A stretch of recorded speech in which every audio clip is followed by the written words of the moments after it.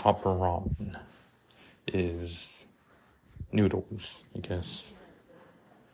Like Japanese food style, but flash fried and sold in the US stores. And the one that's presented is the chicken flavor. There's beef, shrimp, chicken, and other flavors, and spicy flavors as well.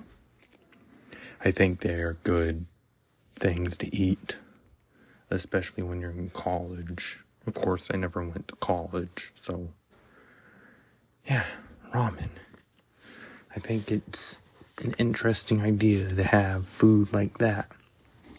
Or too much of it could be a bad thing, you know?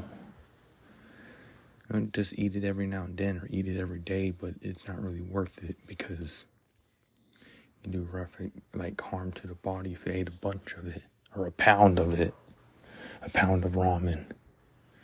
And you go to the restaurant, a Japanese restaurant, you order ramen, and they cook it up for you. I think it's just something to eat, when you're hungry. You feel like it, and just put it in a pot and boil it up.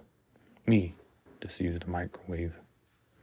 Or get in the cup, add the hot water and let it sit there for a while. That's what I think. Anyways.